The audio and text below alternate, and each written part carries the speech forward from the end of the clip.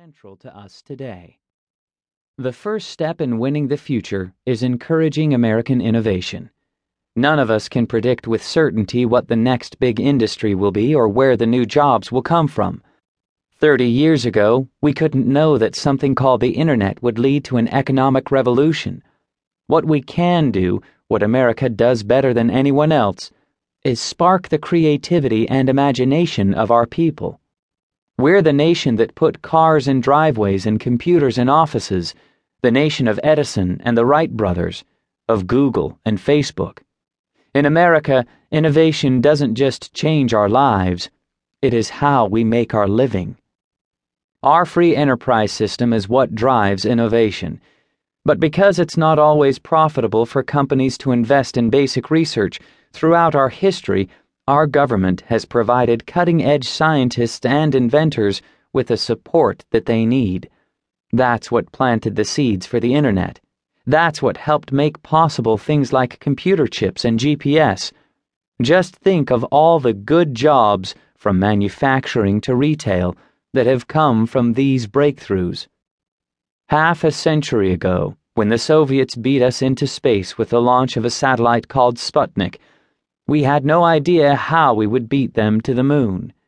The science wasn't even there yet. NASA didn't exist. But after investing in better research and education, we didn't just surpass the Soviets, we unleashed a wave of innovation that created new industries and millions of new jobs. This is our generation's Sputnik moment. 2 years ago, I said that we needed to reach a level of research and development we haven't seen since the height of the space race. And in a few weeks, I will be sending a budget to Congress that helps us meet that goal. We'll invest in biomedical research, information technology, and especially clean energy technology, an investment that will strengthen our security, protect our planet, and create countless new jobs for our people. As Obama suggests, the social impact of innovation has a long history to it, one that, it should be said, is hardly as America-centric as Obama implies. Think of the British steam engines that powered the first wave of the Industrial Revolution in the 18th century, or the inventions in algebra and double-entry accounting during the Islamic Golden Age more than 1,000 years ago. The history of human progress worldwide is the history of new ideas put to wonderful new use. But the State of the Union address also shed light on what makes our present attitude toward innovation different, in two fundamental ways. The first is the distinct assumption that innovation can, and should, be cultivated. That it wasn't just something that would magically emerge on its own from the folkloric, entrepreneurial American spirit. Innovation could be taught, encouraged, supported, or suppressed, thanks to decisions that we made as a society.